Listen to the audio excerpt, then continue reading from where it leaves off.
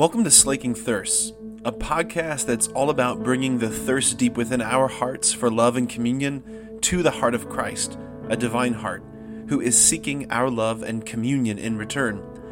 The hope is that the two thirsts would meet and both thirsts would be slaked.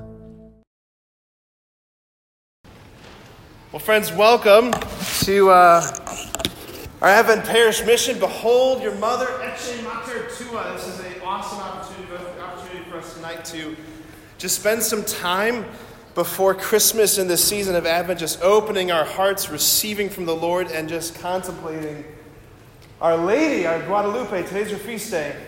How awesome is that, right? Let's give it up for Our Lady Guadalupe. Yeah!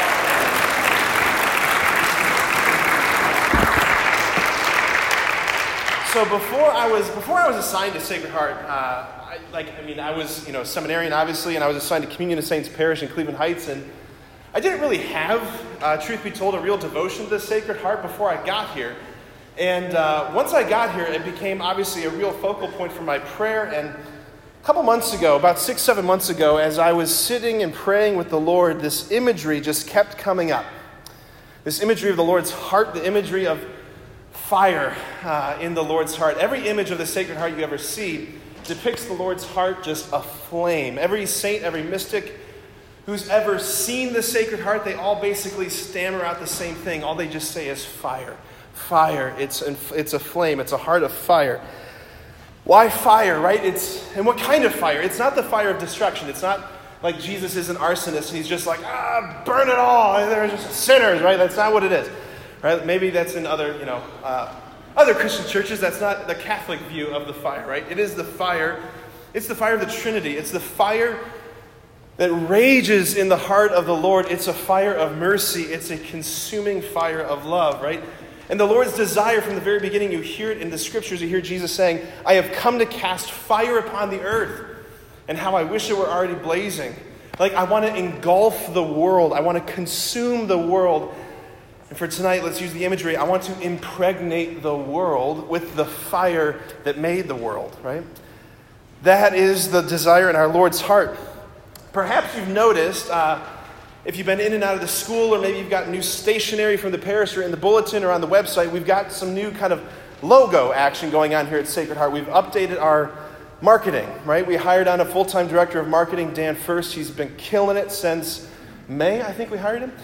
But yeah, Dan has updated our website. We've got a new logo that has the Sacred Heart of Jesus more, you can see the flames more on fire. And it's really, really awesome, just more reflecting this desire in the Lord's heart. So anyway, a couple months ago, Jesus created an incredible opportunity for us at Sacred Heart that after 10 incredible years of service to our parish, Taylor Gosiaco, who, I don't think he's here tonight, but maybe he's watching online. Hi, Taylor, right? So Taylor Gosiaco, who was the youth minister here, he decided it was time to step away from ministry with us to step more fully into, full-time career. And, he had another kid on the way. They had 5 boys, and they were finally having a little girl. So he was like, I need full-time dad time, right? I guess that's what happens when a little girl is being born into a family of 5 boys. I guess, I don't know. So Taylor stepped away from our youth ministry program here, which created an opportunity for us to cast the net out and find someone to step into his shoes. And so we did a lot of interviews, and we hired on an incredible young woman. Claire, are you here tonight? Where are you? She's all the way in the back. Okay, so I'm going to brag about Claire for a little bit. So we did a wide search, and within the first 2 minutes of talking to Claire in her interview, I knew that the Lord sent us an absolutely incredible gift. She's amazing. She's absolutely amazing. And she actually accepted the job. She accepted the position on the solemnity of Pentecost, which was such, when you think about the providence, the fire in the Lord's heart, his desire to set this parish on fire, that our new youth minister was hired on the Feast of Pentecost. It's like you almost believe there's a God, It's like there's coincidences or something. It was just absolutely amazing. So Claire's incredible. She's one of the best youth ministers in the diocese, and she's doing some incredible stuff for our young people here. We've completely revamped the middle school stuff, the middle school program. We've got a whole new middle school youth group called The Vine. If you're a parent of a kid in The Vine, can you raise your hand? Can I hear a whoop whoop? Your kids are so much better at that than you are.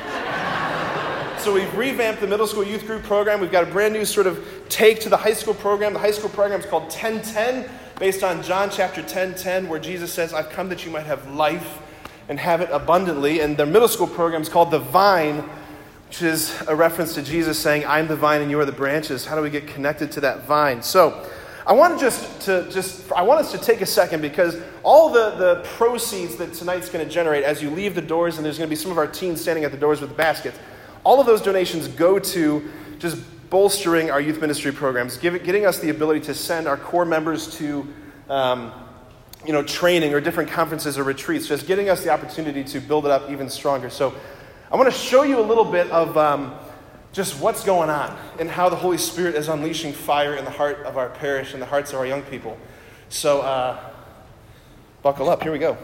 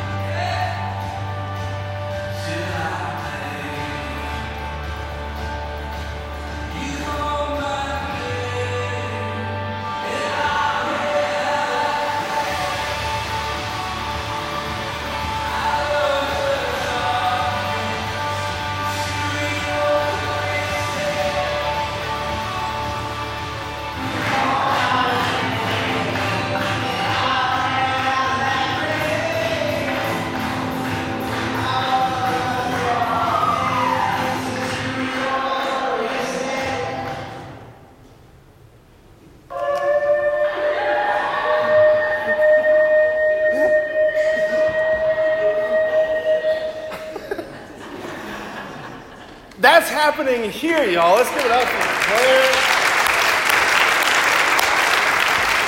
Oh, man. Look, the reality is if we are not aiming our efforts of evangelization at the hearts of our young people, we're just going to be a church of museum artifacts in 10, 20, 30 years. And that's not what I signed up for. So we are doing things different here. We are putting energy and effort and resources at the young church. And we can't do it without your help. And Fruit is being born. Fruit is being born, and it's only the beginning. The fire is spreading. It's going to be awesome. So, like I said, there's going to be a free will offering at the doors as you leave the church tonight. You know, it's totally between you and God what you give, and this parish has been so incredibly generous. So just going to thank you in advance for all of that. So, all right. So tonight is about that desire in the Lord's heart to see his church on fire, to see Jesus setting our hearts on fire, to see our parish set on fire, to see like his desire to set Wadsworth on fire, like that this little patch of the world, this patch of creation would be consumed in the love of Jesus. That the same fire that rages in the Sacred Heart, he wants it in our hearts. Like when you read the scriptures, anybody who's lukewarm, you get spat out.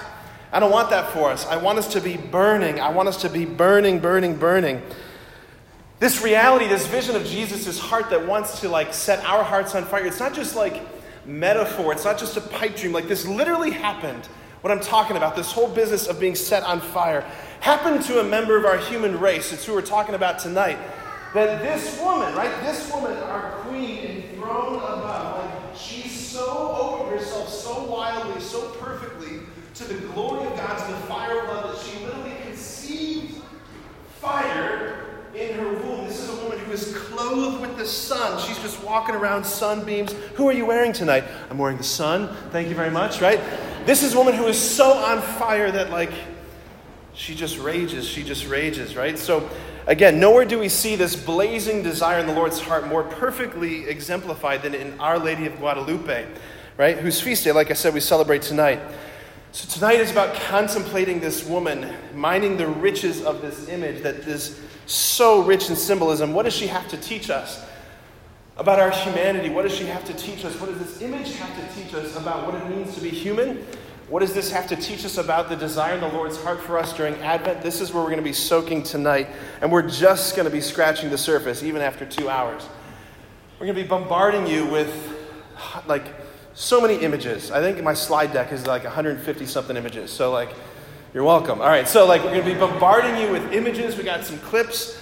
The guys over here, Chris and Josh and Joe, they're going to be playing some beautiful music throughout, and you might notice that some of the songs that they're playing, as you're listening, you're like, hey, that's not a church song. That's not in the Gather hymnal. You're right? There's going to be some songs that you're going to hear tonight that they've probably never been played in this church before. So I see Father Joe just walked in, and I just got really nervous. But here's the truth, that God who is beauty, sends a spark of his beauty, a spark of his creativity into the hearts of his artists. And you're going to hear in a lot of these, so much of this music, maybe music that you've heard before, songs that you've heard before, and you've never thought, like, this is actually a song about Mary. This is actually a song about Mary. That Christianity, it's the religion of desire, and its saints are the ones who are willing to burn. And so often, the ones who are burning are these musicians who are very far outside the walls of our church. We can call them twisted mystics. They don't know what they're reaching out for, but they're reaching out for the one who is the creator of the stars. So tonight, we're going to be reflecting on the crazy love of our God. The crazy love of our God. The God who bankrupts heaven. The God who becomes a zygote. He became a zygote in the womb of Mary. That at one point in time, God smelled like a newborn baby. How insane is that? But that is our God.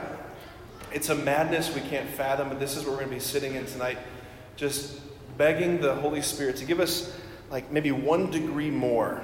Like, let me open my heart and receive like 1 degree more of this crazy love of our God, the love that Mary presses into.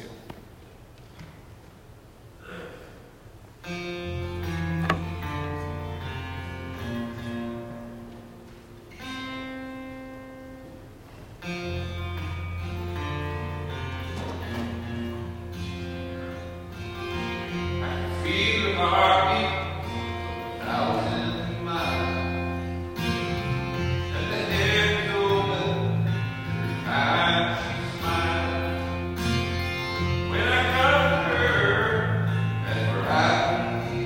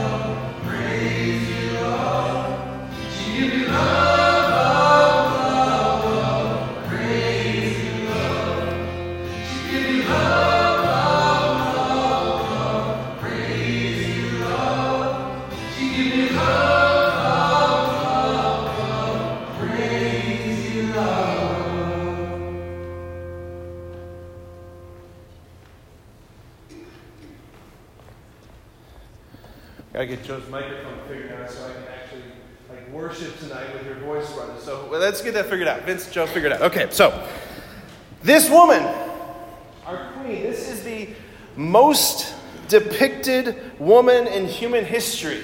The most depicted woman in human history. We're very accustomed to picturing Mary kind of looking like this. Very calm, very poised, very demure, like the statue at your grandma's house, right? Something like that, right? I prefer kind of like the imagery that the medieval manuscript, like calligraphers wrote. This is Mary kicking Satan's butt. This is the Mary that I like right here. Look at that. They had a lot of imagination, these medieval artists, right? Look at this Mary with her war hammer. She's like, boom, like Thor, right? Okay, this is the most depicted woman in human history. She's inspired the greatest works of art, the greatest pieces of sculpture, the most beautiful frescoes, art in stone and glass. She is absolutely exquisite. She is the one who's inspired Dante and so many others. She is the all-beautiful one. Tota pulchra est, Maria. You are all beautiful. She's depicted in every culture, in every civilization, in every way imaginable. This is our queen. This is the most depicted woman in human history. She's exquisite. I have this image hanging in my office. If you've been in my office, you've seen it probably on the wall. It's called If Only for a Moment. It's by an artist named Greg Olson. Look at that. Mary's laying on the ground with Jesus. I picture her lying there and just asking Jesus, what's that one's name? Because she could. Her son made him, right? Let's just zoom in on this for a moment. This is where the hearts of all moms go, right? All the art that's been inspired by her over the centuries is so powerful, but it can give the impression that she is someone who just floats on a cloud bank, that she's not really real. This is a woman you can rest your foot on. She not only was that real, she is that real. You can rest your foot on her. This is a great place for us to start. All of this art throughout the centuries, like I said, has given the impression that she's this floating porcelain statue whose feet probably never touch the ground. I want to start with this quote from a British, 20th century British mystic named Carol Houselander. She wrote a book called The Reed of God, R-E-E-D of God. Listen to this. When I was a small child, someone for whom I had great respect told me never do anything that Our Lady would not do. For she said, if I did, the angels in heaven would blush. For a short time, this advice took in me like an inoculation, causing a positive paralysis of piety.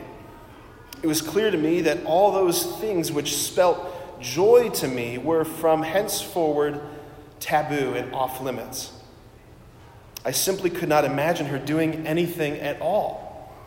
She was the Madonna of the Christmas card, immobile, seated forever in the immaculately clean stable of golden straw and shining snow. She didn't seem real. Nothing about her seemed real, not even the stable in which love was born. Eventually, I broke down and sobbed with boredom and despair. Sadly, to many Catholics, Mary is unreal and unattractive.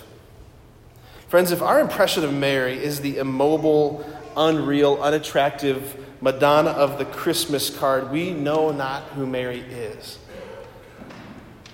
If there's a part of our hearts that thinks that she's not the most beautiful thing that God has ever made, we know not who Mary is. Mary's the crown of all creation. She is the crown, the pinnacle of all created beauty. What is the most beautiful thing for you in nature? Like what is it? Is it a starry night? Is it a sunrise? Is it a sunset? Is it the dewdrops on a flower? Is it the beautiful black silhouette of trees at night in the winter? What is it? If you were at the Mission, you know this for me, right here, right? The snowflakes. Holy smokes, the snowflakes. I could fall into an ecstasy looking at those snowflakes. I'm going to keep going. Is it the golden ratio, the beauty of the harmony that God has made into creation? Like, is it that? What is it? Is it the pristine snow that falls? The leaves of fall? What is it? Like, all of this creative beauty, whatever it is that moves your heart, like, it ain't nothing compared to her. She is the summation. She is the summation of all creative beauty. She is the perfect exemplar. She is the sum total of all creative beauty. And her beauty is just a little glimmer of the uncreated beauty that is God. She is total pulchra est. She is the all-beautiful one. She is the mystical rose, right?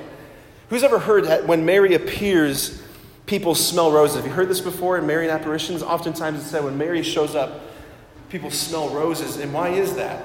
It's not because Mary smells like roses.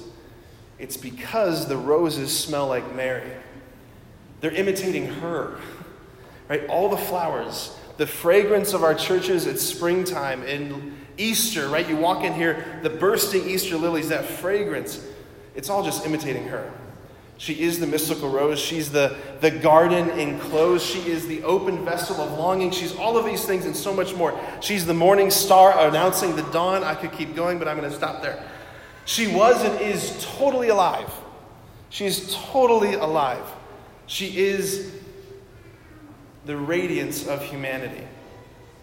She's not just a character of fiction, right? She was a real woman who opened herself so fully and so completely to the love of God. She literally conceived divine life in her womb. And that's what this image is depicting for us. This woman who is so radiantly alive, she opened herself to divine love, conceiving the fire of God's glory in her womb. Like, we're going to be soaking tonight in the theology, what's revealed in Mary's body, her feminine body, in particular through this image of Our Lady of Guadalupe. And some of us may be unfamiliar with this story, right? Today's her feast day, like I said. So I want to just retell this story for us if you've not heard it before.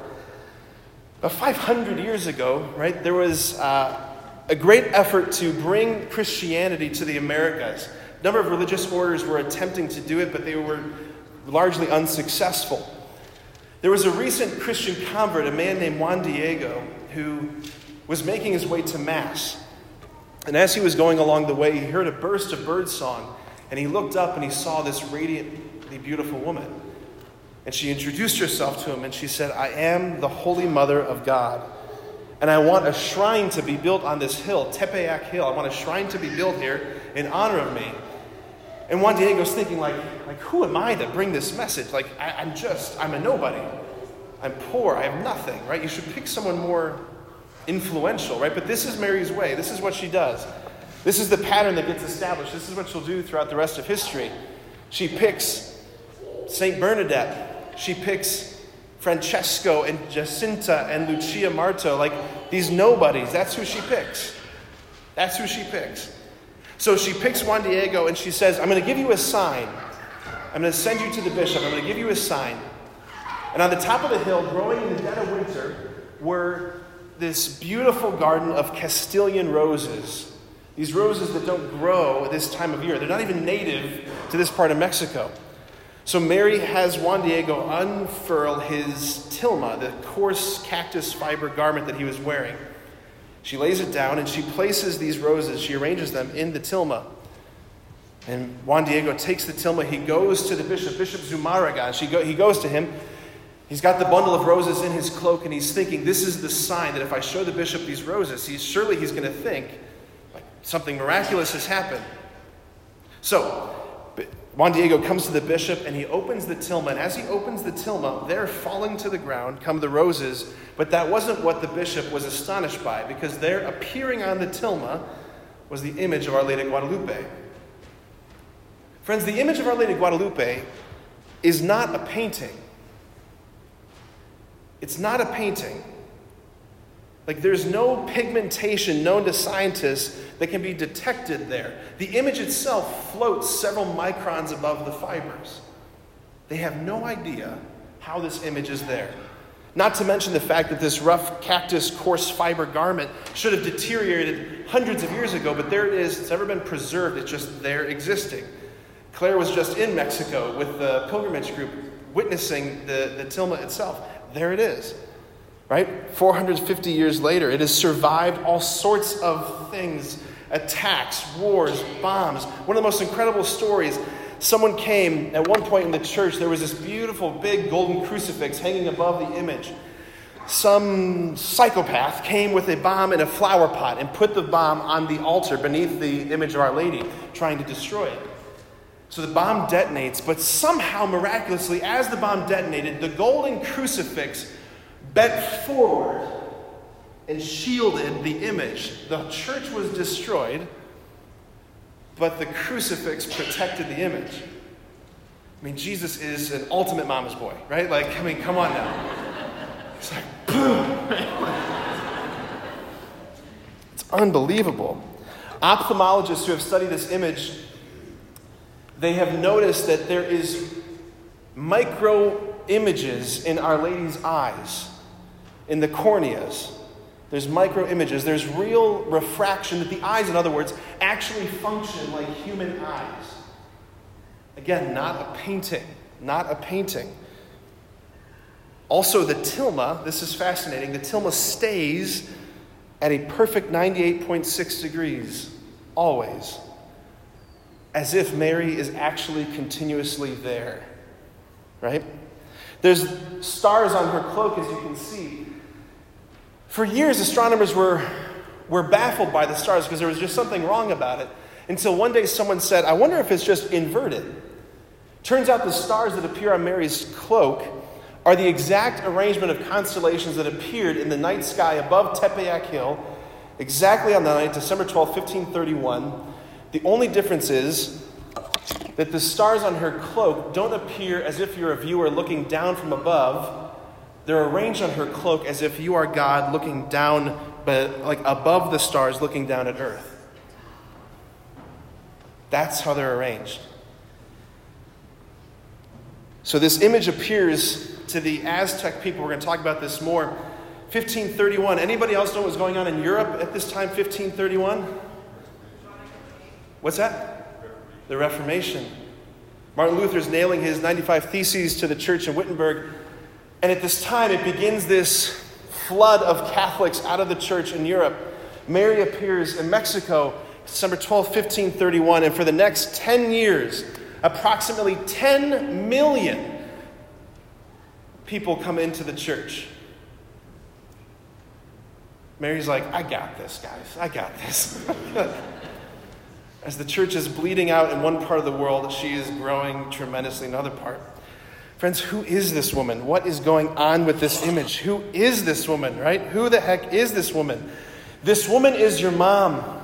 She's the supreme gift to you from Jesus from the cross. At his last moment, the most sublime, the supreme gift that he gave us in his life and death, it was not like words of encouragement.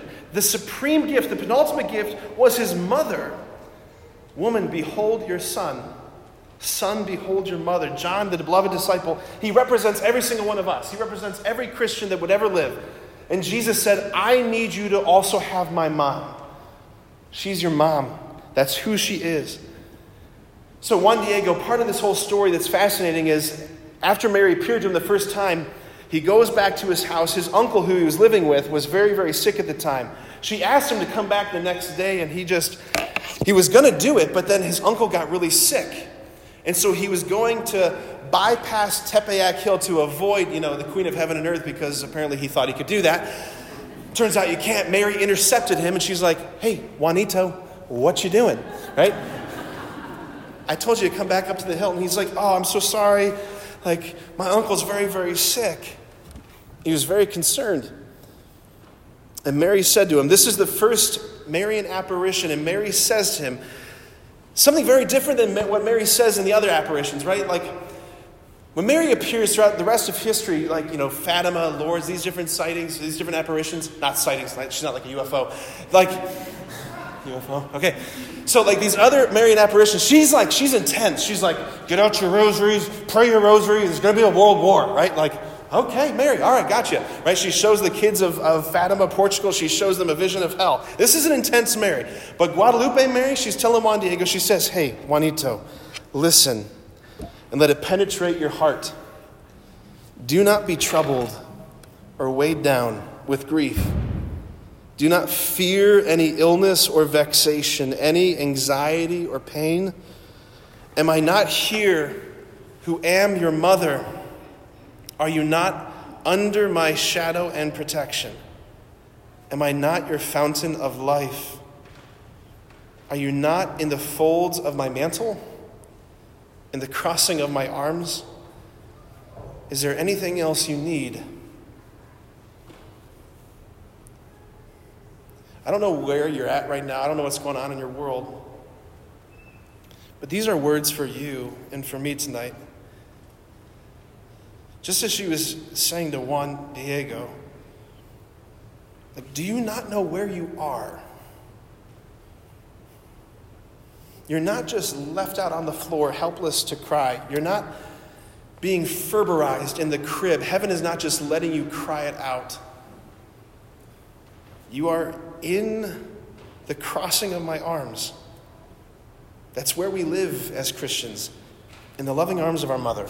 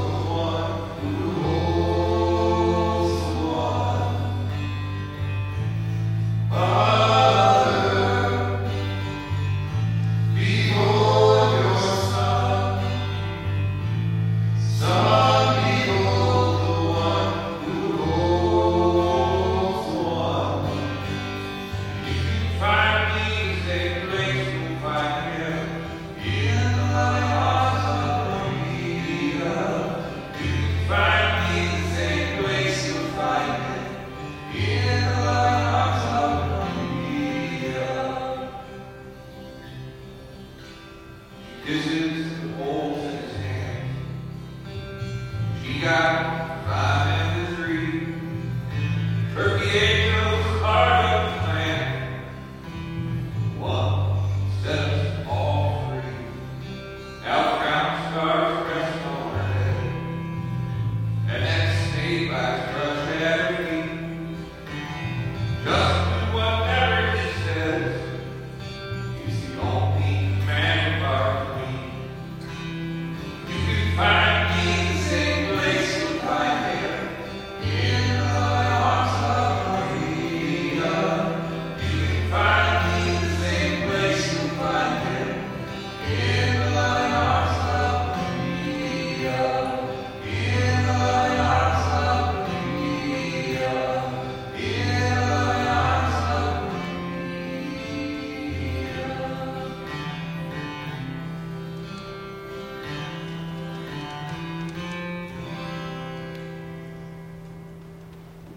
Friends, that's where we live. That's what it means to be a Christian. We just live our lives in the arms of Mary. Like in our baptism, like the church calls the baptismal font the womb of the church. The church fathers, they called it a mystical womb, right? It's Mary's womb. You don't become a Christian when you register at a parish, right? It's not just paperwork that makes you a Christian. Christians are born, right? In the mother church of Christendom, St. John Lateran in Rome, which is the Pope's cathedral, there's the baptistry, and inside the baptistry, there's this beautiful script around the baptistry that speaks about here Mother Church gives birth to her children virginally from the fruitful nuptials with the Spirit. Like, friends, this is deep stuff, deep stuff. Like, as Christians, we live our lives. Yes, we leave our mother's wombs after 9 months. Then we re-enter our mother's womb in the waters of baptism. Remember when Jesus, in his conversation with Nicodemus, right? Nicodemus, who comes to him at night, and he says to him, you have to be born again, born from above, born anew of water and the Holy Spirit. And Nicodemus is like, that's going to be kind of difficult. Surely you don't mean I have to go back into my mother's womb. Jesus doesn't say no. He just means it in a mystical sense. Like, to be a Christian is to abide, to exist, to live in her, to live in this woman. So that upon our birth from this world, our death into eternity, hopefully by the power of the Holy Spirit, we've been being formed into an image of Jesus. Probably getting ahead of myself. You still with me tonight? You still good? Okay, praise the Lord. All right, this is deep stuff. This is deep, deep stuff. So here's the question. What did the Aztecs see, right? Because this is the culture that Mary appears to. What did the Aztecs see that caused them to so rapidly convert? I think it's hilarious, right? I think it's hilarious as a priest who's in the work of evangelization, right? I picture these Franciscans, these missionaries coming to this new world trying to proclaim the gospel, right? And I picture them coming back and having little meetings and being like, I made 2 Christians today. They're like, yeah, man, high five, right? Mary shows up, she's like, 10 million, mic drop, right? Like, oh my gosh, if only we could just let her lead, then man, she's the star of the new evangelization. So yeah, that's the question. What did they see where they're like, yep, I'm in. This is where we as modern Christians kind of don't see it. We don't understand what's going on in this image. This is what I want to walk through, because the tilma, right, which is this image, is a codex. It's a codex. It's a rich symbolic image, right? Think of like the Egyptian hieroglyphics, right? It's a pictographical language, right? That's the language of the Aztecs, right? So this codex, this tilma, it untwists the lies of the Aztec culture, which was very similar to our culture. It was a culture of death, a culture of intense graphic sexual promiscuity. Like, the Aztec religion was one of like human sacrifice, right? On the top of these temples, there would be a priest who they would bring a victim, usually a captured person of war, up to the top of the temple, and they would kill the victim.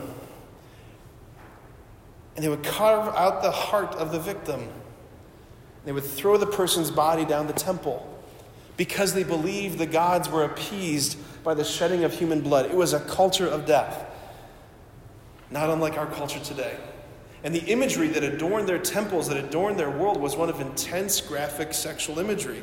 So Mary comes into that scene, into that culture, to untwist the lies of this culture of death, the lies of this sexual brokenness, right? Just like we need Mary to come into our culture today, to untwist the lies of our culture of death and the lies of our sexual brokenness. Amen? Amen. So badly. Can I get an amen? Amen. We need Mary to come into that. So she shows us like the true victory of the true God. That's what's going on. This woman, clothed with the sun, standing on the moon, wearing the stars, she speaks right into the heart of Aztec cosmology. Right? This is a cosmic woman who the Aztecs saw and they're like, okay, we got you. We got you.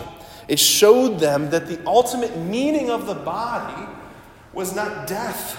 The ultimate meaning of the body was life-givingness. And in particular, the body was meant for divine life. That's what they saw. That's what they saw. That's 10 million converts. Mary's body, they saw. This woman's body, whoever she is, they saw that her body was filled to the full of divine life. That this is the destiny of our body. Where do we see this? So, this image right here. So you have to picture, I just flipped Our Lady upside down. Okay, I'm sorry. Okay, but we did. We flipped Mary upside down. This little flower image here that I have arrow pointing to, it's not just a flower. For the Aztecs, this was the symbol of, you can almost picture it, it's the symbol of the human heart, right? And coming out of it are these arteries, right? So it's the symbol of humanity, the human heart, but it's also the symbol of civilization and culture, right? You see the heart being connected to via this sort of river symbol that it's connected to the blue part of her cloak. For the Aztecs, that blue teal was a symbol of the heavens, right? It was a symbol of the divine. What they saw there, that like the way to have a culture, the way the culture is meant to be built, is when like divine life flows into the human heart. That's what they saw, right? That's what they saw when divine life flows into the human heart. So who is this lady? What did they see? She was a mestiza.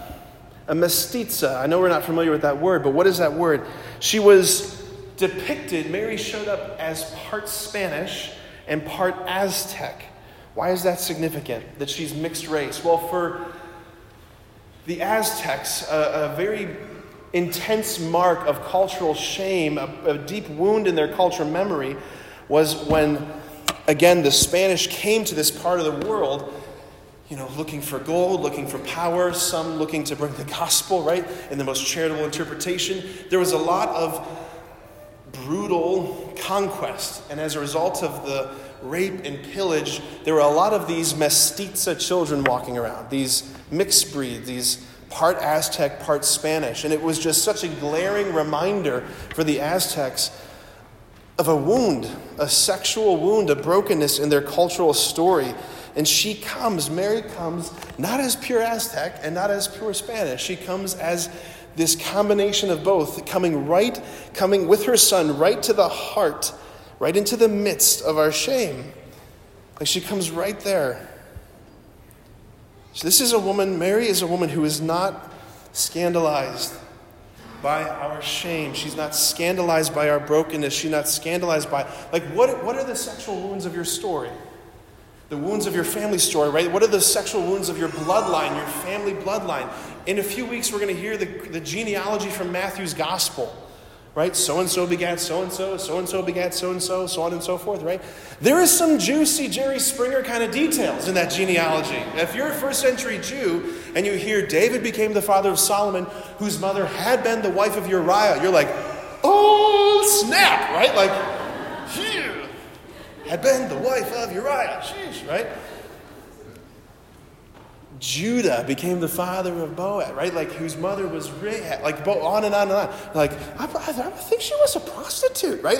Into this bloodline, the Lord comes, right? This is what Mary is saying.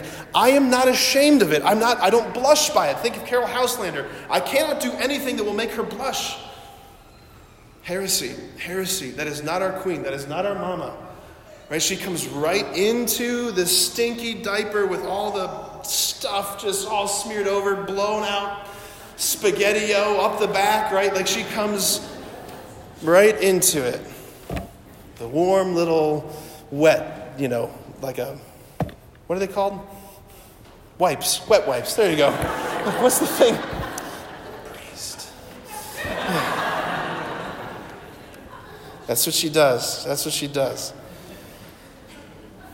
If there's a part of your heart that thinks of any of these moments in your story that just if you've ever said, I'm just going to take this one to the grave. Friends, that is the enemy desperately holding on to a stronghold that he doesn't want Mary or Jesus or the Holy Spirit or love to reclaim. There's nothing that she can't untwist. There's nothing that she's ashamed of. She comes with such tenderness into it. So we see in this lady, our queen, we see on her head this outer garment, right? This blue teal garment covered in the stars, right? It's an image, like I said, a symbol of the heavens, right? That's accentuated by the stars. If you've ever been, who's ever been to the cathedral downtown, St. John the Evangelist Cathedral? Okay, so we need more people to visit the cathedral. It's awesome. If you've ever been to the cathedral, you'll remember that on the ceiling of the cathedral, the ceiling is also blue, covered in stars, right? It's not an accident. They weren't just like, how about blue? It's again because we are, as Christians, we worship in the ecclesia, in Mater Ecclesia, Mother Church, like just general mother. No, this mother, right? Our worship is in her womb. Every time we come to Mass, I'm getting ahead of myself. Every time we come to Mass, though, it's like we are re-witnessing the Annunciation, but from the inside. Right? Gabriel comes saying, the power of the Most High will overshadow you. Send forth your Holy Spirit upon these gifts, we pray. Like dew fall from above. It's like we witness the Annunciation happen every Mass in this altar. Because where are we? We're in her womb. We're in her womb. That's why the ceiling is covered in blue and stars in the cathedral. What? That's where we are. That's where we are. There's plenty of womb in the womb. This interior garment, right, the brownish beige color there, it's a symbol. It represents humanity or earth, or right, like the stuff of matter, right? So that's what you see there. You got the heavenly cloaking covering the earthly. You zoom in here real close. You look at her cross. It's kind of hard to see in this image, but she's got like this brooch necklace, and right there in the center is a little black cross. Again, for the Aztecs, they would have seen this is a woman whose God is the same God as those missionaries who came to us bearing that cross. Her God is their God. Her God is their God. You see down here, she's standing on the moon. She's in front of the sun. She's clothed in the stars. Like I said, these are all Aztec deities. Right? So for the Aztecs, they're like, sun, moon, stars, those are our gods. But here she is. She's just nonchalantly standing on the moon, standing in front of the sun, just like wearing the stars. They're like, this woman is greater than all of those. And yet they saw that her head was bowed and her hands were folded in prayer. That she is not the supreme one. She's not a goddess. That she's pointing to someone greater than herself. She's reflecting a light that's greater than herself. Fulton Sheen, any Fulton Sheen fans out there?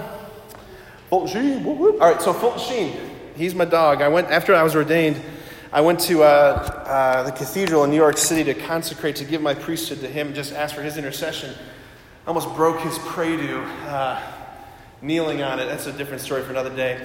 He was a much smaller man than I was, I'll just put it that way. Fulton Sheen had this to say about Our Lady. He said, hers is a reflected light. Mary she's a reflected light. God who made the sun also made the moon. The moon does not take away from the brilliance of the sun. All of its light is reflected from the sun. The Blessed Mother reflects her divine Son.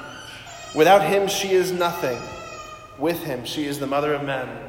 Everything that the church ever says, every doctrine, every dogma that has to do with Mary, in the end, it's ultimately about defending something that has to do with Jesus, right? If we get Mary wrong, we're going to get Jesus wrong. If we say that she's not the mother of God, as Nestorius said, then we're going to say that Jesus actually that God didn't become man, right? Because then you ask, who is that person that she gave birth to?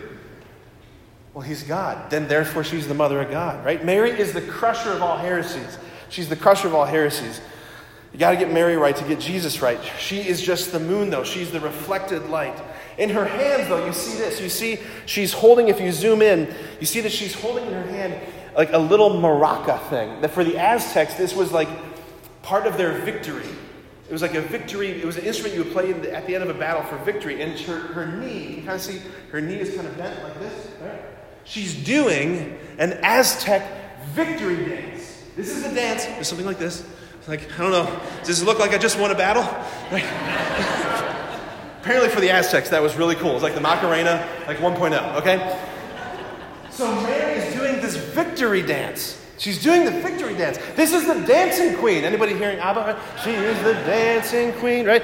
And The moon, right? So like we're just dancing in the moonlight, y'all. Just dancing in the moonlight. Right? You with me? Are you with me? Man, I'm telling you, she is not a porcelain statue.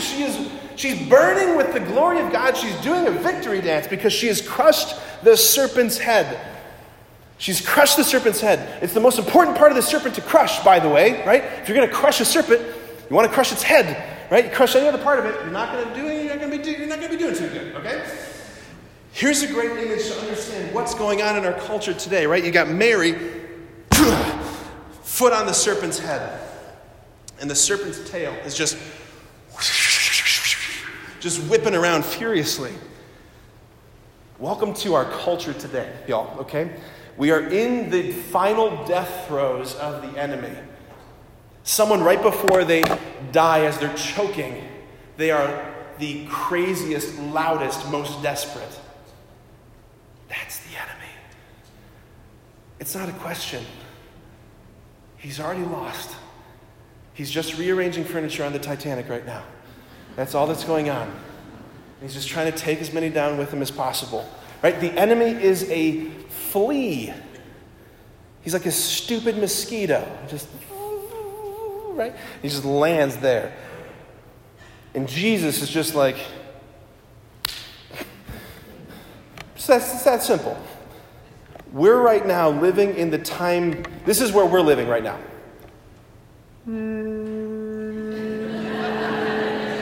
Right, that's where we are right now. It's guaranteed. It's guaranteed. All right. This woman, she's the dancing queen. She's so great. All right. I want you to look at the bottom of this image here. You see, I remember thinking for a long time that this figure at the bottom was like the devil. I remember thinking that the moon was horns, and that's not what it is. You got an angel down there. See, in one hand, the angel is grabbing onto the beige. What does the beige represent? Heaven or earth? The other hand's holding on to the teal, to the blue, which represents heaven or earth. See, the angel is holding on to both heaven and earth. You see in this angel a sort of glimpse of Gabriel, the Annunciation, the coming together, the bringing together of both heaven and earth in this woman. Heaven and earth collide. They come together in this woman. We see in this little micro image of the Annunciation. I want us to look here at her hair, right? Her hair is in a particular style that for the Aztecs, the hair being in this style, folded down the center, was the way that unwed women would wear their hair. In other words, virgins. So they saw her hair and they're like, virgin. But then they looked down and they saw this black sash around her midsection, which is what pregnant Aztec women would wear. Right? Around her midsection, this sash. They saw virgin, pregnant. How very curious. And then they looked closer, and they saw this small, seemingly insignificant, four-petaled flower. For them, it was a symbol of divinity. So get this. December 12, 1531, the Aztecs gaze upon this image of Our Lady, and they saw, in an instant, virgin pregnant with God. That's who she is.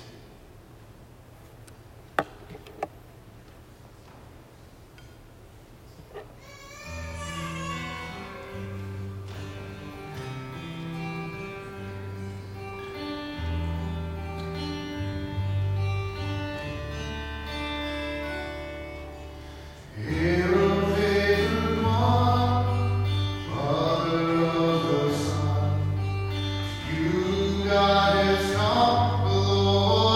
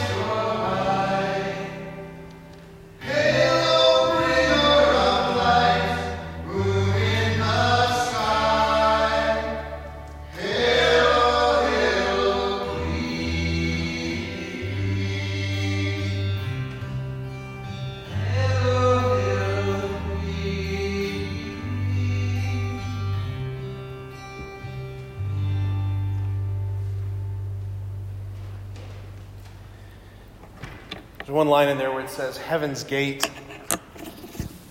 Works both ways.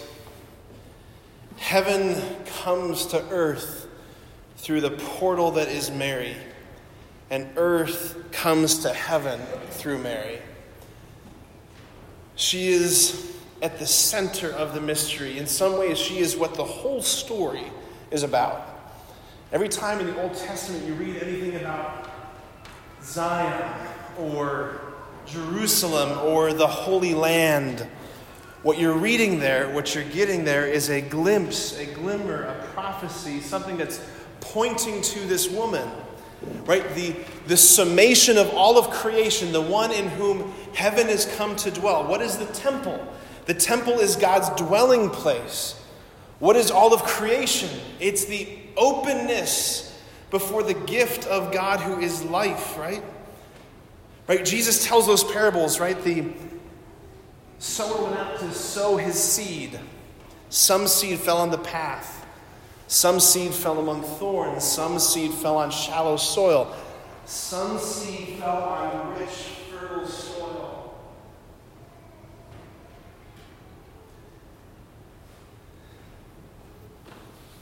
A man found a treasure buried in a field. He sold everything to buy the field, to get the treasure. Mary is the field. Mary is the temple. She is the gate. She is the one through whom heaven comes to earth.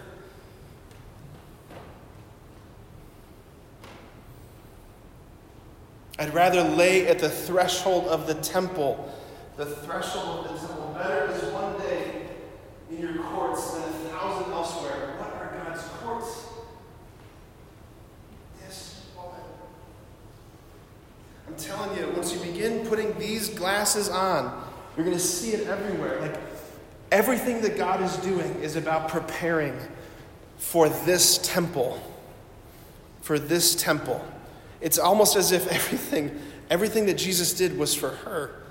And yes, for us, but our gift comes through her. Oh, man. Okay. Whew, a lot of tangents. I'm sorry. Okay, here we go. All right. Virgin pregnant with God. Virgin pregnant with God. Behold, Isaiah prophesied hundreds of years before Gabriel showed up in the hovel of Nazareth. Behold, a virgin shall conceive and bear a son, and they shall name him Emmanuel, which means God is with us. Right there. Right here, virgin pregnant with God. We are at the nexus mysteriorum. How's that for $1 million phrase, right? The heart of the mystery. We're at the very center, the nectar, the heart of the mystery that lies at the heart of our faith, right? At the heart of our faith is the stunning claim that in Jesus, God brought together heaven and earth. That the stunning proposal at the heart of our gospel is a stunning proposal. Right? That God in his son Jesus weds the heavenly to the earthly. If you come to the Easter Vigil, you'll hear the exalted, "Oh, blessed night when things of heaven are wed to those of earth, the divine to the human." The heart of the gospel is not God booming from the heavens saying, "All right, here's the basic instructions before leaving earth." Before leaving earth, okay? Read it, and I'll see you when you die. That's not the good news of Christianity. And because of Father Mike Schmitz, it's only because of him we've got Catholics actually reading the Bible right now, right? The crazy, stunning proposal at the heart of the gospel is that God has united himself to us. And not only that, he wants to spend eternity with us, right? This is the heart of the gospel. This is what St. Paul describes in Ephesians chapter 5 as the mega mystery, the great mystery. For this reason, a man shall leave his father and mother, be joined to his wife, and the two shall become one flesh. This is a great mystery, but I speak in reference to Christ and the church, that God wants, if we can put it this way, to marry us. He wants a relationship with us that is, the least inadequate way to describe it is that of husband and wife in the beauty of their nuptial love. He wants not just to be buddies. He wants so much closeness.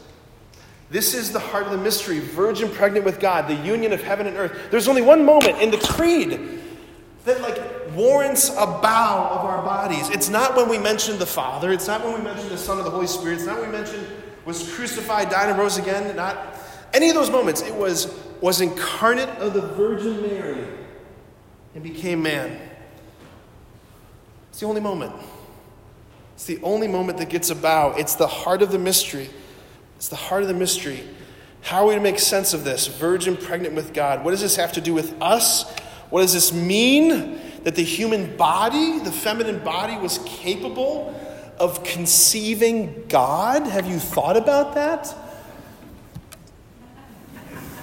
Sounds like no, maybe? Like your body is capable of digesting a hamburger and conceiving God. Again, you don't seem too impressed. Like, Father, I've had some good burgers in my day. I mean, what does it mean that God has built our bodies in such a way that they're capable of entering into a union with God? What does it mean that God was born? What the heck does that mean? All right, so we're going to start here. We're going to take a step down, a deeper step down. We're going to start by considering Mary's virginity. This is like as soon as you say that, everyone's just kind of like, who? Right? It's like when you say, all right, I'm going to preach about Paul and the circumcision. Everyone's like, oh gosh, okay. In one of his letters, he says, there's a line he says, we are the circumcision. I'm like, that's a t-shirt just waiting to be made. Right there. Bumper stickers. Come to Sacred Heart. We are the circumcision.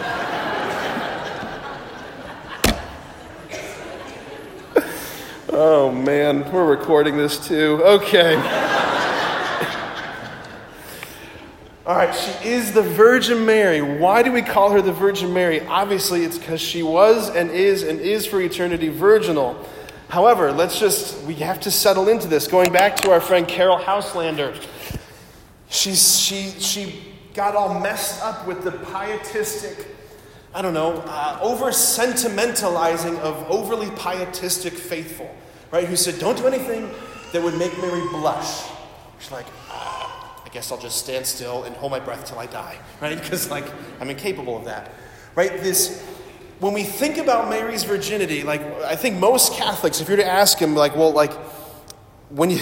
think the response is something like, well, of course, she was the all-holy Virgin Mother of God, the Mother of Jesus. Of course she'd be virginal, right? Because sexuality, I don't know, it's bad, tainted, dirty, evil, shameful. You probably don't even ask me this question. I shouldn't be thinking about it right now. I'm probably going to go to hell, right? We're like, oh boy, we got another hour. Yeah, we do. Many Catholics, I would say most Catholics who are alive today, have grown up in a church that, while very well-intentioned in her efforts to protect her sons and daughters from all of the things that can go astray in this dimension, many Catholics failed to receive a vision of sexuality that is the yes. We got a lot of the no's. But what are those no's protecting? Right? Every parent here knows that when your kid is about to put their hand on the hot burner and you say, no, you're not being awful, mean, closed-minded, bigoted, right? Your no is protecting something. Your no is for the sake of a yes. Yes, I'd like you to have a functioning hand for the rest of your life. You're going to appreciate that, right? No, you can't play in the traffic. No, you can't use the microwave as a fork warmer. None of these things you shouldn't do. The no in the heart of a parent springs from a place of love. And every no that the church articulates, especially in this dimension, is protecting the greater yes of human flourishing, freedom, joy, exuberance, all of it, all of it, all of it. I just don't think many of us got that message. I think many of us grew up in what my buddy Christopher West calls the starvation diet gospel. That when it comes to this dimension of our humanity, it's bad, tainted, dirty, shameful, evil, going to lead you to hell. So just stop thinking about it. Shut down those desires. Just follow all of these rules and you'll be a good Christian boy or girl. You know what? I'm just going to show you a clip. This is a better way to illustrate what I'm talking about. Not that. Here we go.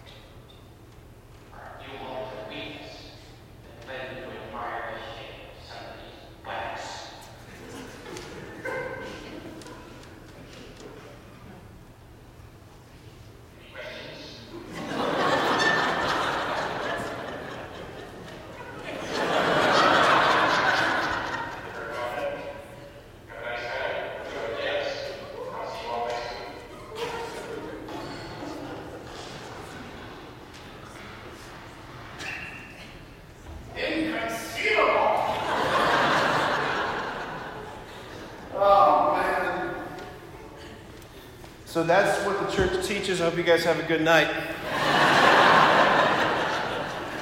No! Good Lord, no, right? For a few moments of weakness. Oh man, all right. Oh, so good. Wallace Shawn, man, so good. All right, so here's the deal. If we conceive of sexuality in those terms, like John Paul II called this kind of folk, he called them the masters of suspicion. The masters of suspicion, this perspective that says that there is no redemption possible for our desires, right? You may be noticing the difference between boys and girls now, right? Oh, those things. You might have feelings, right? The masters of suspicion says there's no redemption of our desires. All that's left to do is a management of our desires through moral law. It's not possible, they say, for our desires to be transformed and purified, that we can't possibly love the way that God invites us to love. Like, if we conceive of sexuality in this way as like something that is evil, right? Lust, the deadliest of the deadly sins. If we conceive of sexuality in this way, fact, tangent, side note, if you ever read Dante's Divine Comedy, right? Dante Alighieri, who is that incredible Italian poet, who had this beautiful reflection on the journey from hell through purgatory into heaven. Dante envisions purgatory as this great mountain, the 7-story mountain, which is also the title of Thomas Merton's autobiography, by the way. But the 7-story mountain, and on each level of the mountain is one of the deadly sins, one of the capital sins. And the people on that section of purgatory, they're working out their purgation in some capacity. In Dante's Divine Comedy, lust is not at the bottom of the mountain. Lust is actually listed at the very tippy top of the mountain. It's the closest one to heaven. You might be thinking, that's weird. I kind of agree with Father Abruzzi. Why would it be listed at the very top? Because lust is the twisting of what heaven is, right? You can only profane that which is sacred. It's hard to profane a washing machine. You with me? Right? Like, oh my gosh, I can't believe what he did to that washing machine. It's hard to profane a washing machine. But something as good and holy and powerful as human sexuality can be so profaned because and only because it is so holy. That's what's going on here.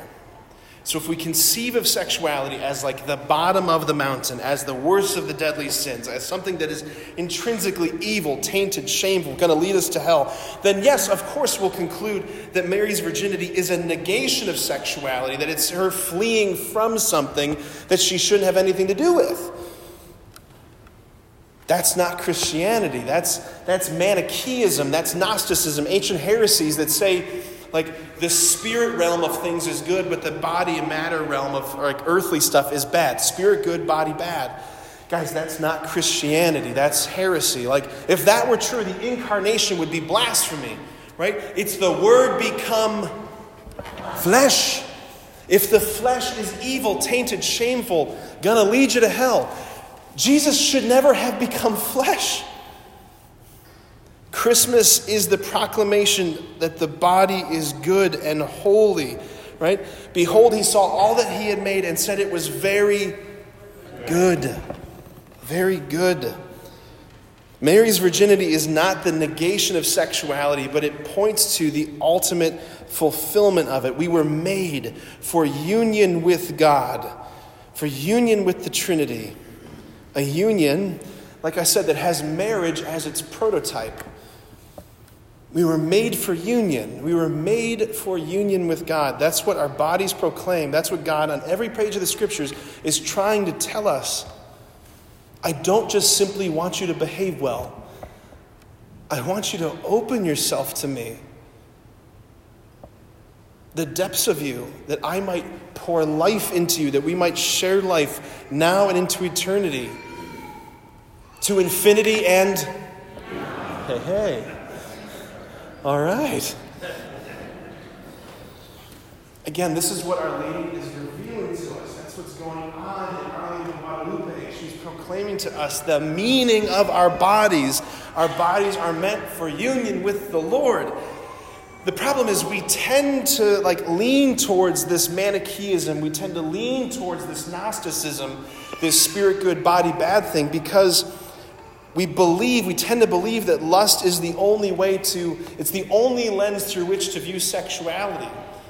And when that's the case, when we hear things like virgin pregnant with God, it's just easier for us to desexualize Mary than it is for us to de-lust our sexuality. I'm going to say that again. It's easier for us to desexualize Mary and Jesus than it is to de-lust our view of sexuality.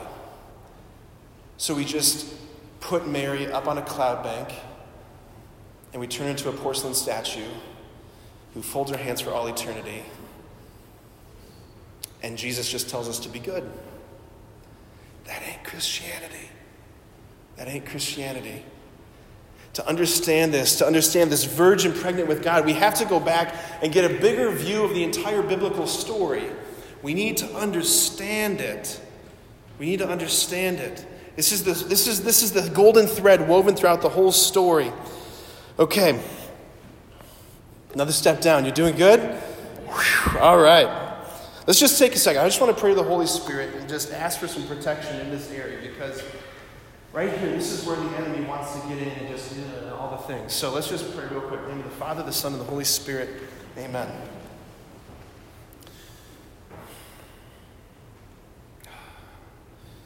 Come, Holy Spirit. Come into this place. Lord, you who are the Lord and giver of life, come into this place. Come into this moment. Mother Mary, we ask you, you who are the Queen of heaven and earth, to send forth your legion of angels to surround us, to surround this church, that our hearts would be guarded. Lord, guide my speech, that what would be said would be exactly what you want said. Lord, whatever is not of you, let it be just blown away by the wind.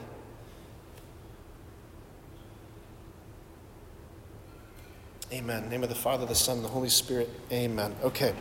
So virgin pregnant with God. What does this have to do with us? What does this have to do with Advent, Christmas, all of this stuff?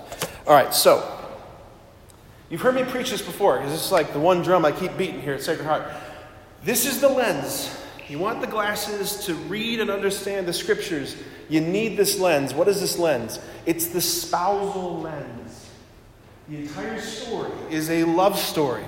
If you're going to understand a love story, you got to look at it through a spousal lens. The problem with most Christians is that it's like we've heard the lyrics, but we've not heard the right melody. Right? We've got the lyrics, but right lyrics, wrong melody. The melody of Christianity is like your favorite love ballad. Or we can put it this way, it's the Song of Songs, which is the book in the center of the Bible, which is this incredible story of love and intimacy. Like, that's the soundtrack to Christianity. That's the soundtrack. The Bible begins and ends in this way. The Bible has these bookends that are marriages, right? The Bible begins with the marriage of Adam and Eve in the Garden of Eden. Eden, by the way, means fertile pleasure park. Anybody else bummed that we left there? Just me? Okay. I'm thinking about my cheeseburgers right now. Yeah. Eden, this is the natural habitat of humanity. And in the Garden of Eden, you have the first marriage, the man to the woman, right? You have Eve being birthed from the side of Adam, right? The first Eve pouring forth out of the side of Adam. The Bible begins in this way. The Bible ends with a new Adam and a new Eve. We got Christ the Lamb, and his virgin bride, the church, in the book of Revelation. The two bookends of the Bible are marriages. Right? The first human words in Scripture, Adam, right? Up to this point in the story, Adam is just like naming the things, right? Dog, giraffe, platypus, you're a weird one, I don't know. Really? Okay. Okay, then Eve shows up. And suddenly Adam breaks into like a love ballad. He turns into Bill Shakespeare. He's like, this one at last, bone of my bones, flesh of my flesh, this one shall be called woman. Because he looked at her and went, whoa, man. Not true. That's not where that came from. You really shouldn't have laughed at that one. That was really, I'm embarrassed. Those are the first human words in Scripture. The last words are the bride in the book of Revelation crying out to the divine bridegroom, come Lord Jesus. It's the bride longing for the consummation of the union, right? Smack dab, like I said, in the very middle of the Bible, the very center of the Bible is the Song of Songs. It's the Song of Songs. You take your Bible, you fold it in half, you're going to arrive at the Song of Songs, basically. What's the Song of Songs? Most Catholics haven't read it. The Song of Songs is the book that Pope Benedict XVI, right? Pope Benedict, probably going to be a doctor of the church one day. Pope Benedict, the German shepherd, Pope Benedict said that the Song of Songs expresses the essence of biblical faith. What is this book about? It's love poetry. The longing for the bridegroom for the bride for her bridegroom. It is evocative. It is dripping. And if you're a single guy, like I said, it's got a lot of good pickup lines in it. So I'm just going to read you a few of these. So you're at the bar. You go up to that girl. Like, hey, baby, your hair is like a flock of goats moving down the slopes of Gilead. What's your number? Your teeth are like a flock of shorn ewes that have come up from the washing, all which bear twins. In other words, baby, you got all your teeth, and I like that. Your belly is like a bushel of wheat.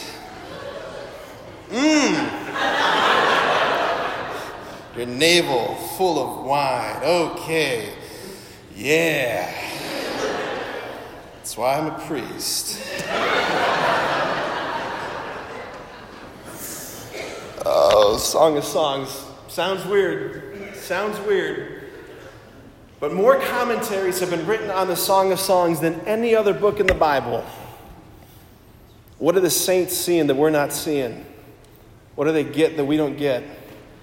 When the saints have these incredible experiences with the Lord, like they're not reaching for the imagery of like, oh my gosh, yeah, it was such a powerful prayer experience. He was like, Jesus was like a shepherd and I was just like a little sheep, man. It's not what they say. They're reaching for the imagery for the Song of Songs. St. Bernard of Clairvaux, he basically did two things in his lifetime. He basically founded monasteries and wrote commentaries on the Song of Songs. What are they seeing that we're not seeing? What are they hearing that we're not hearing? They're hearing the soundtrack. They're hearing the soundtrack. All throughout the Old Testament, the prophets, they're speaking of their God, of Adonai, Yahweh, not just simply as the Lord of the covenant, not just simply as creator, not just simply as master, not just simply as Lord. They're speaking about him in terms of relationship that's marital, right? I will form a covenant with you. When you hear the word covenant, henceforth, when you hear the word covenant, think marriage. I will form a marriage with you, right? I will form a marriage with you. I will be your God and you will be my people. You hear from the prophet Isaiah as this. We're actually going to hear this at Christmas, I believe, one of the Christmas masses. As a young man marries a virgin, so shall your God marry you. As a young man marries a virgin.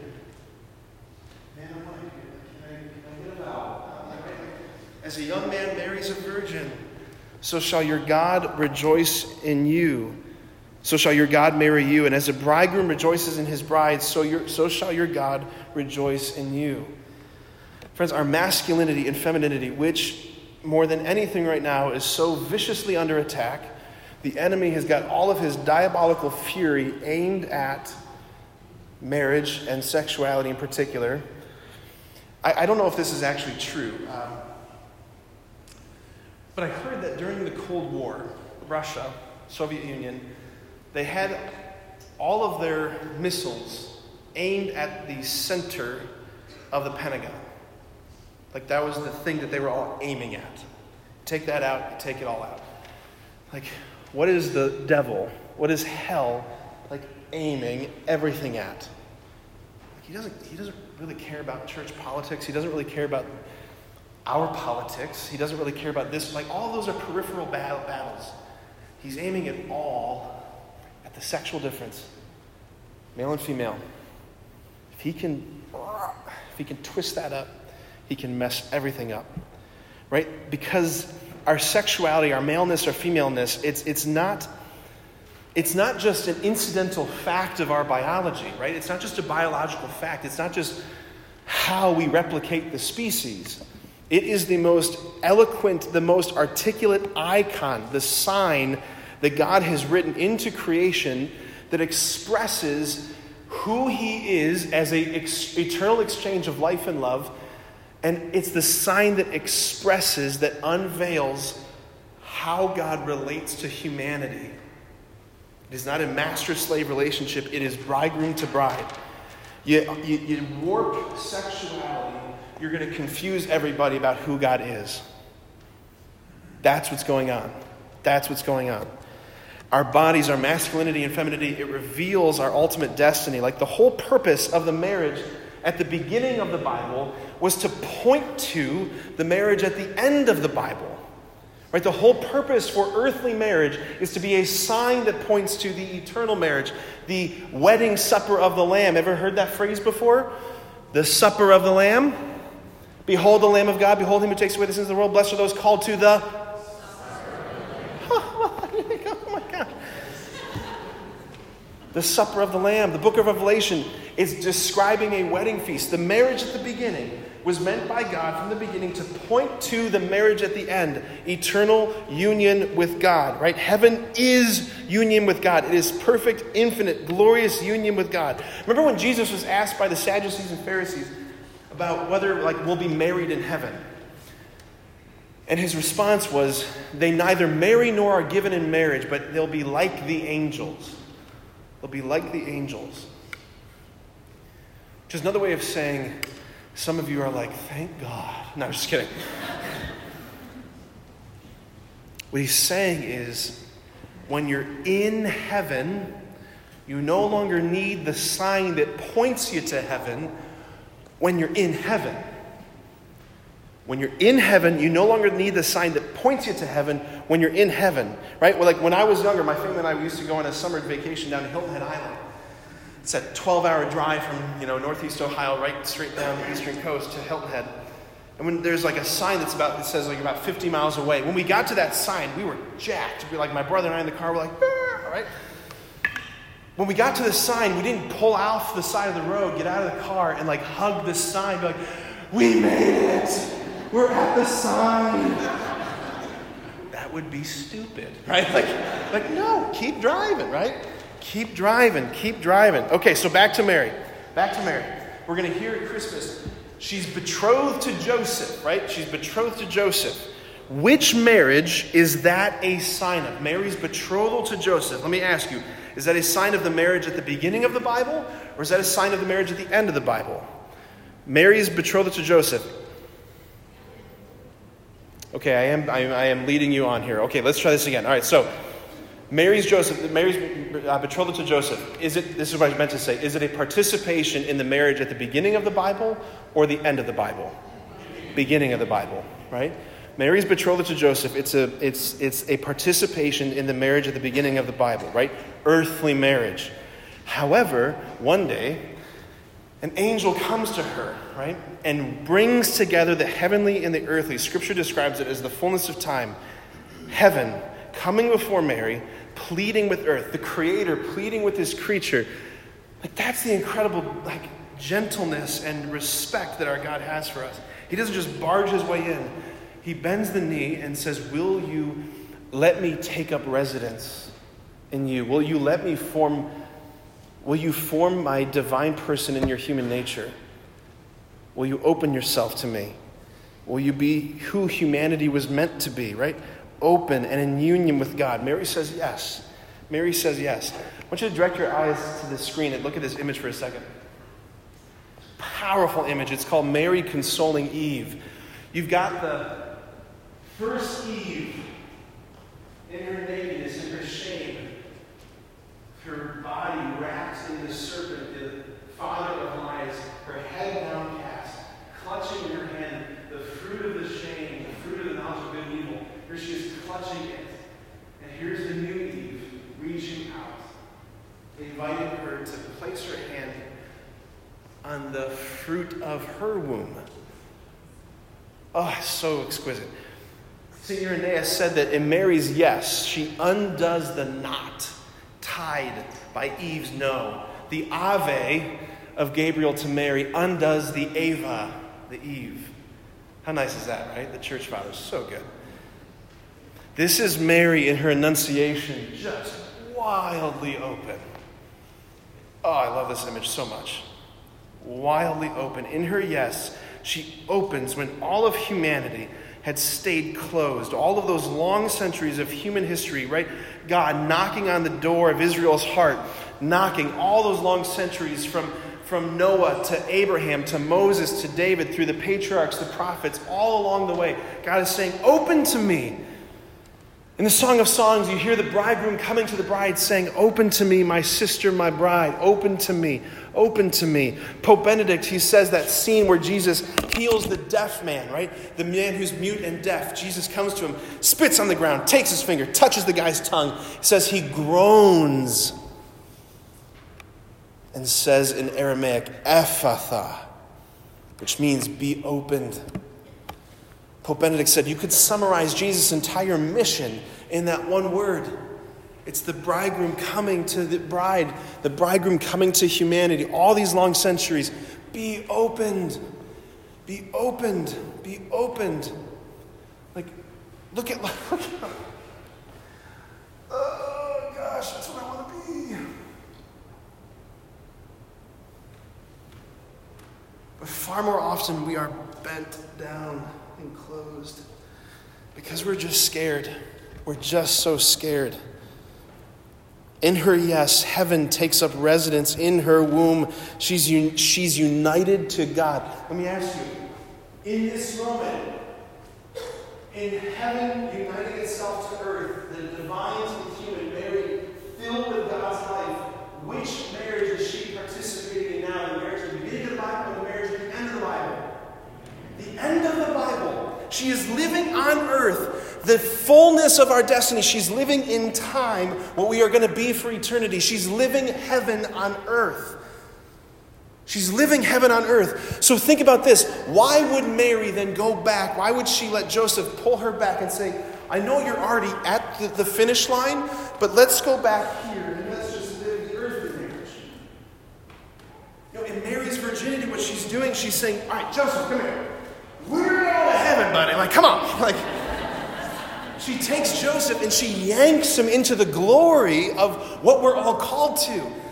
Like, if we think of their union as this, like very prim and proper, like, I don't know, like German Lutheran in the 18th century, just, hello, my darling. Like I don't know where that all came from.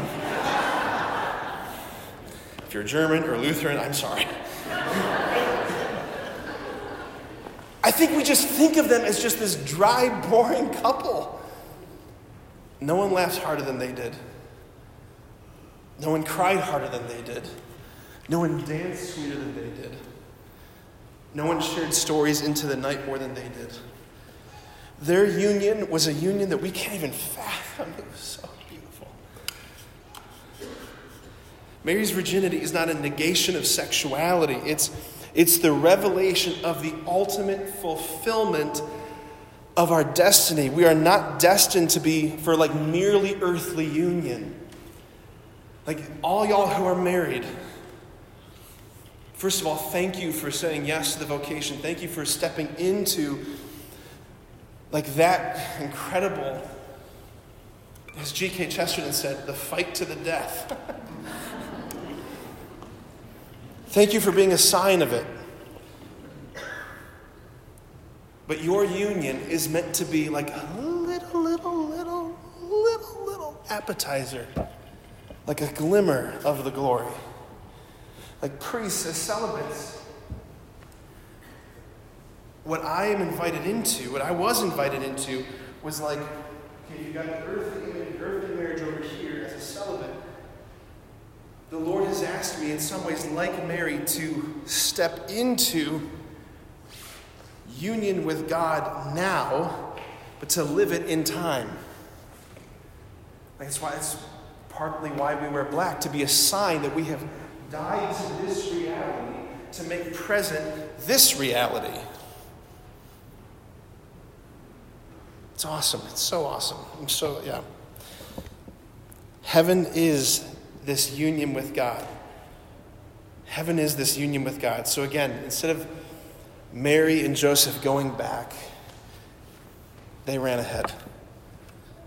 He got to live with our queen. He got to live with the beloved.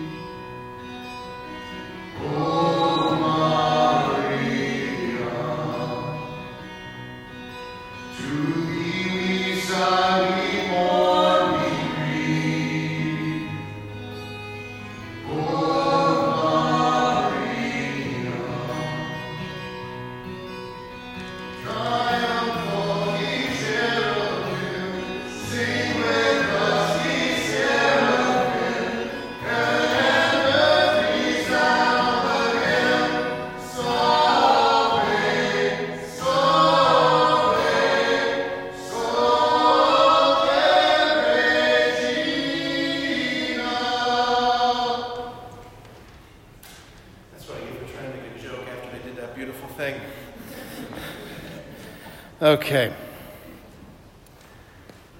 Let's zoom in on this pivotal scene, this annunciation where we experience it every single Mass.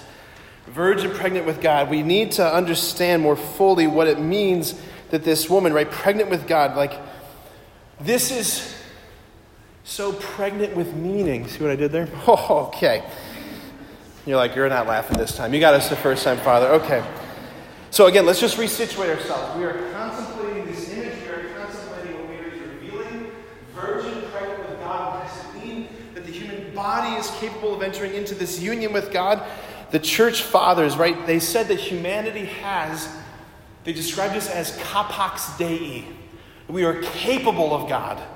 We are capable of God, not just simply capable of making God present in our intellects and our wills and our ability to love and give love and to know the truth and choose the good. We are capable of participating in divine life. We are capable of union with God. Listen to this. I mean, we don't even hear these verses sometimes, right? 1 Corinthians, the body is for the Lord, and the Lord is for the body. The Lord is for the body. God has made our bodies in such a way that they both reveal divine life and that they can participate in it, right? Okay, so back to Matthew's genealogy. Matthew's genealogy. We're going to hear it in a few weeks at Christmas Eve. You're going to just be standing there going, I shouldn't lock my knees. Don't lock your knees. These are a lot of names. Deacon, please go faster. All right. I'm going to chant this gospel to you now. I'm just kidding. I'm not going to do it. I don't know. It's okay. So-and-so became the father of so-and-so. So-and-so became the father of so-and-so. So-and-so became the father of so-and-so. What you have here, you have all of these names, all of these betrothals, all of these natural unions. You have all of these natural conceptions. Now let's take a look at this. Close-up image. Okay, here we go. All right, so natural conceptions. Remember, Jesus said to Nicodemus, you have to be born anew. We all come into the world through the union of man and woman, through the union of husband and wife. That's how we enter the natural world. Grace builds on nature. If we don't understand the natural, we're not going to understand the supernatural. We have to understand, we have to begin with this view of things. This is the view. We have to start here, right? So you have so-and-so begat so-and-so. So-and-so became the father of so-and-so. This is the story, right here. Is where it happens. Right here is where it happens. He became the father of this person. He became the father of this person. Then Matthew said, now this is how the birth of Jesus Christ came about. When his mother Mary was betrothed to Joseph, but before they lived together, she was found with child through the Holy Spirit. Like the natural builds, the supernatural builds on the natural. We have to start with this. 500 million sperm all racing to one egg. You gotta feel bad for this guy.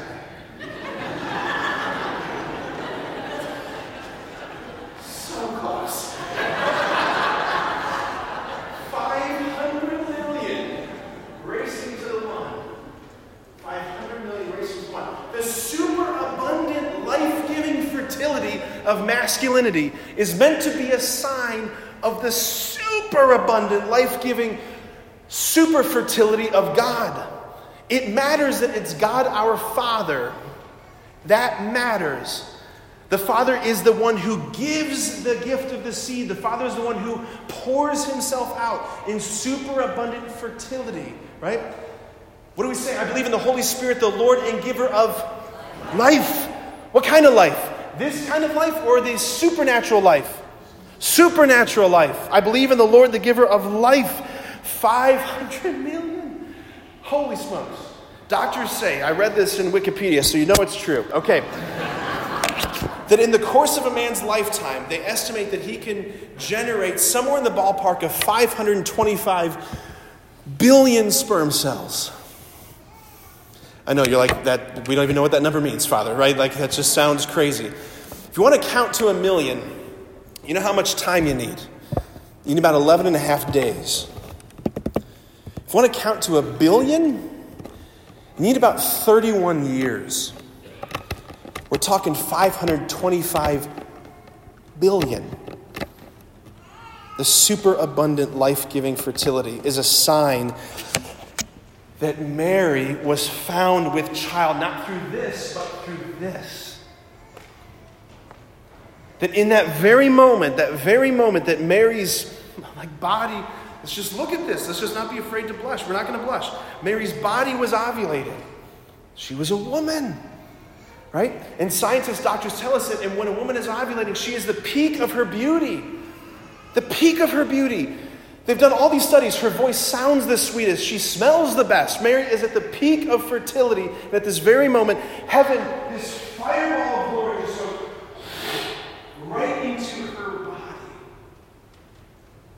The fire that breathed the universe into being, the God who said, let there be light, the God who said, let there be stars also, enters her womb. The Word is made flesh. That's when we bow.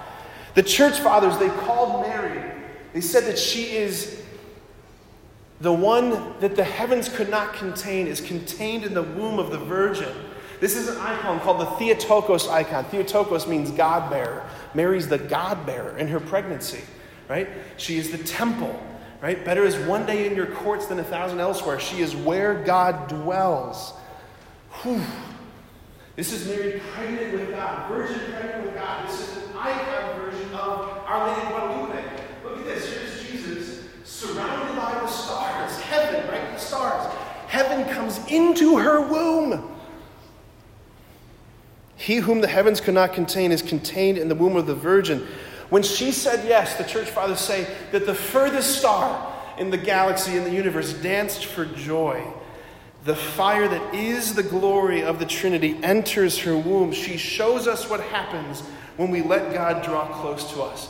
Unlike the myths of the Greeks and the Romans, when the gods draw close to them, humanity is incinerated, obliterated, destroyed, compromised.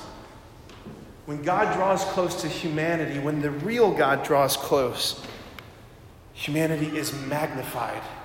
Humanity is illuminated. Mary is the burning bush of the New Testament, and what a blaze she is. Right? The burning bush of the Old Testament, Moses sees this bush, and it's a strange bush, right? As the 8th graders said last week, they're like, because it was talking, right? Yes, okay, so the bush was talking, but it was also on fire. Double weird thing, right? But it wasn't consumed by the fire. It was on fire but not consumed. Mary is the burning bush of the New Testament. She is the icon of what we are, what we see in her. We see what humanity was meant to be. I preached this last weekend. Mary is not the exception to the rule of what humanity was meant to be. Mary is the rule. We're the exception. This is what it means to be human. Is to be illuminated with God's glory, to let God's glory come close. This fire, right? Jesus said, I have come to cast fire on the earth, and how I wish it were blazing. It is blazing in her. It is blazing in her. She is the oven, baking up the bread of the new covenant, right? Right here. I'm the bread come down from heaven. She's baking it right here in her womb. She is the fire. She is the glory, right? She is a cosmic woman. I love this depiction of Our Lady of Guadalupe. I just love this painting.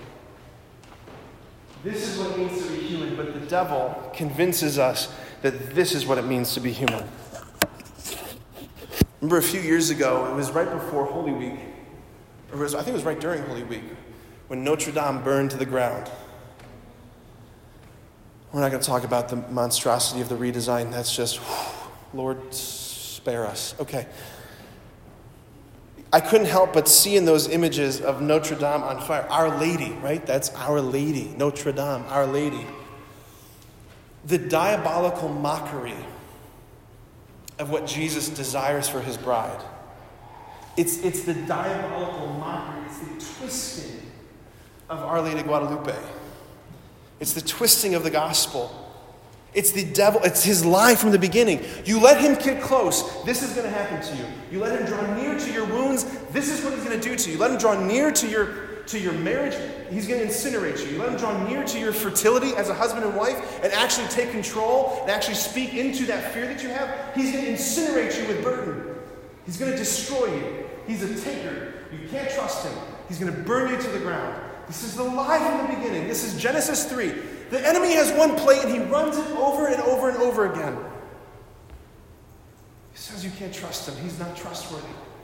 It's a lie from the pit of hell. It's a lie from the pit of hell. When he comes close, we are set on fire with love. Yes, a lot has to get burned away. John of the Cross had this beautiful image of a bonfire of God's love. That when you throw a log into a bonfire initially, there's like hissing and cracking and popping, right? That's the purgation that happens when we let the fire draw close. Yeah, there's going to be pain. God's going to say, that's got to go. You got to let go of that. Not because I don't want you to have fun, but because that is killing you. That is preventing your flourishing. There's pain associated in letting God draw close. Not because he's awful, but because we are so compromised. But the thing is, you let the log stay in the fire long enough, the fire enters into the log. So much so that the log literally becomes fire. It becomes a glowing, burning fire. The fire enters the log. That is the story. Friends, you and I, we all know that there are things in us that have to get purified. We're so afraid of God, letting God right into that place. Surely I'll be destroyed. Surely I'll be destroyed. She shows us the truth. She shows us the truth. Open to me, Jesus says, open to me, my sister, my bride. Let me in. Let me transform you. Pope Benedict said a long time ago, not a long time ago, a few years ago, Pope Benedict said, the problem with Christians today is that they are afraid to burn.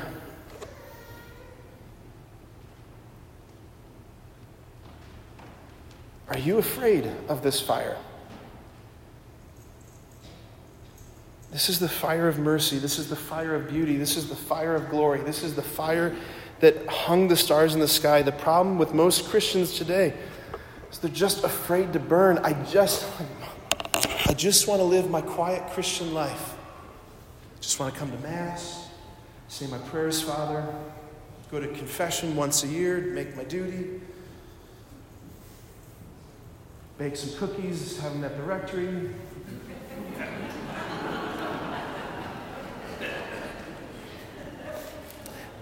Actually don't.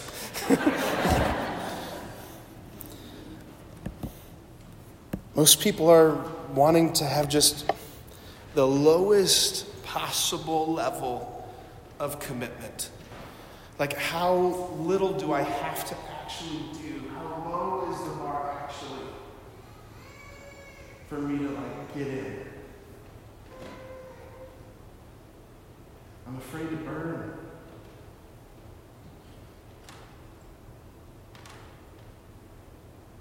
And that's sad.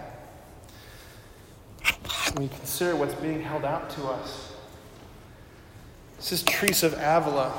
This is a sculpture that was made by Gian Lorenzo Bernini. It's in a church in Rome called Santa Maria della Vittoria. And it's depicting a moment in her life. And she had this encounter with the Lord in prayer. She said that an angel of God, a cherub, which in Greek is Eros. Eros is the passion of God.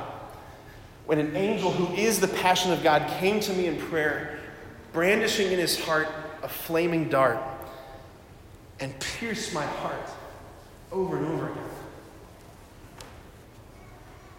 She said, I was in such agony and such ecstasy that I wanted it to end immediately and I wanted it to continue forever. This is what prayer looks like for a Christian.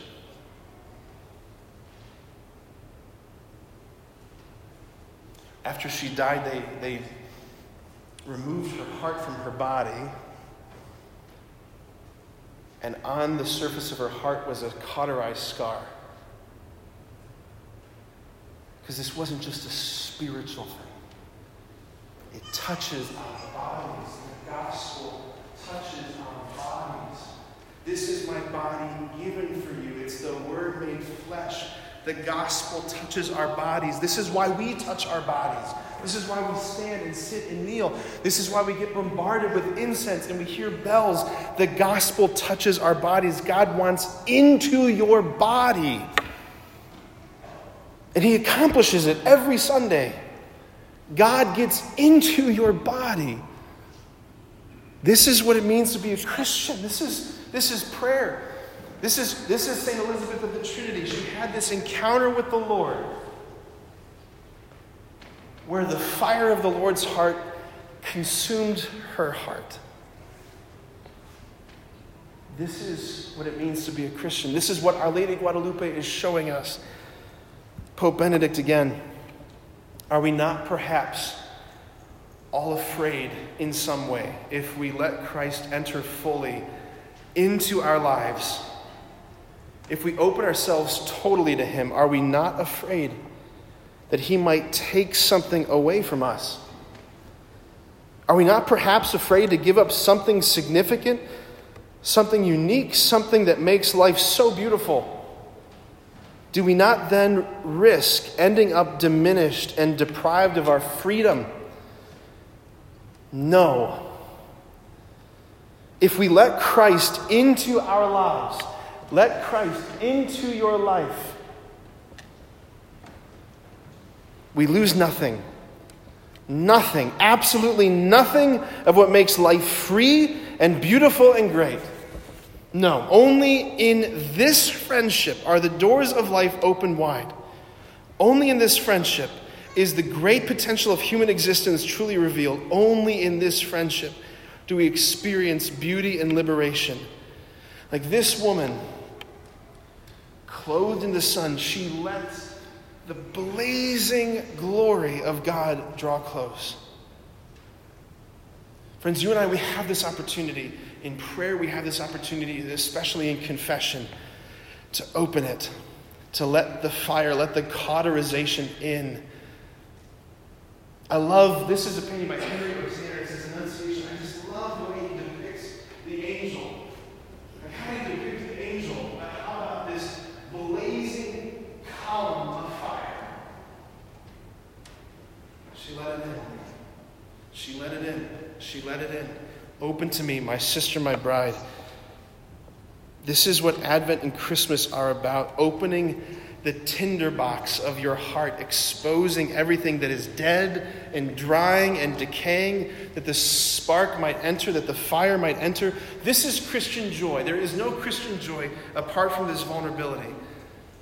She's our queen, she's our mother, she's our model, she's everything. She's our yes. So as we bring this night to a close, we're going to turn to our mother now. The song that we're going to end here, this is a powerful song by the prophet Eric Clapton, who struggled tremendously in his life with drugs and substance abuse. And you know the story of Eric Clapton. He lost his son, and it sent him into this deep spiral, back into drugs and back into rehab. And when he was in rehab, Mary came to him, and he wrote this song. Friends, I just want to invite us to open our hearts. I want to invite you right now just to close your eyes and place your hands open on your lap. If you want to peek at the lyrics, that's fine. I just want us to be in this posture, this Marian posture of receptivity, this posture of openness. this posture of our mama, this Advent posture, that wild openness. It says, Lord, I'm letting you in. I don't even know what that means, but I want that. I want the flame. I want that fire. I want that purification. I want you, Lord, and I don't know how to do it. Mary, show me. I need a mom. I need a mom to show me. I'm just a kid. Help me, Lord. Help me, Mary, to receive your Son.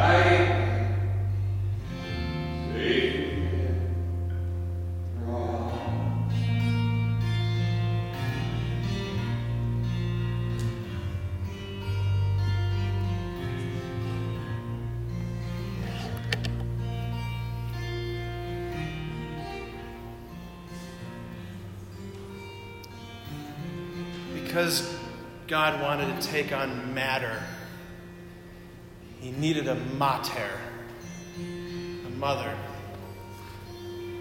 There is no Christianity without this woman.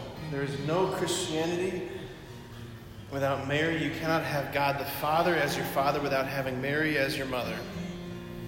She is his supreme gift to you. And there's many of us who maybe for most of our lives have just not had that relationship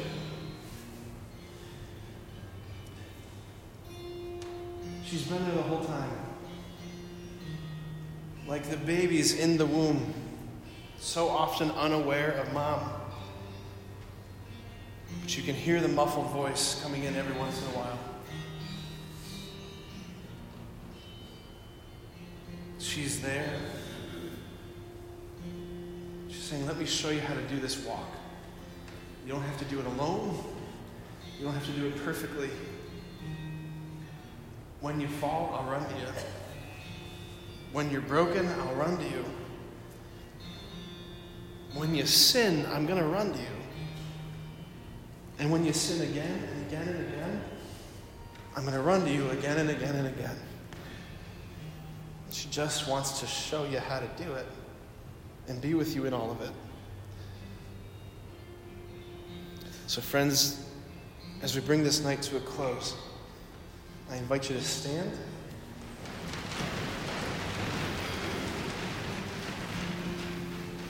The Lord be with you.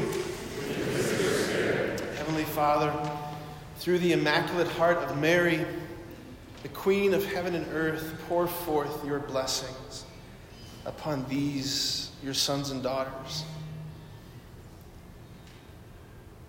May their hearts burn, Jesus.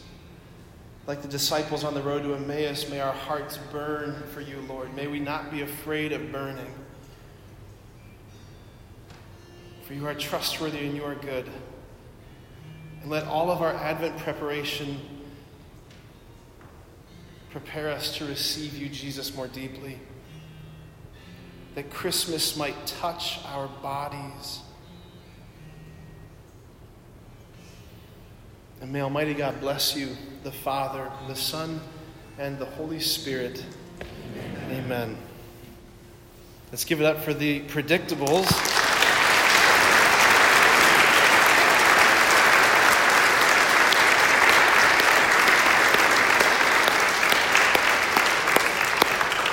And for Our Lady of Guadalupe.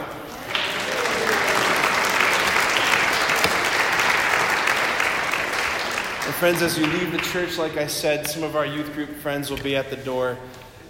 Thank you so much. God bless you, and we'll see you soon.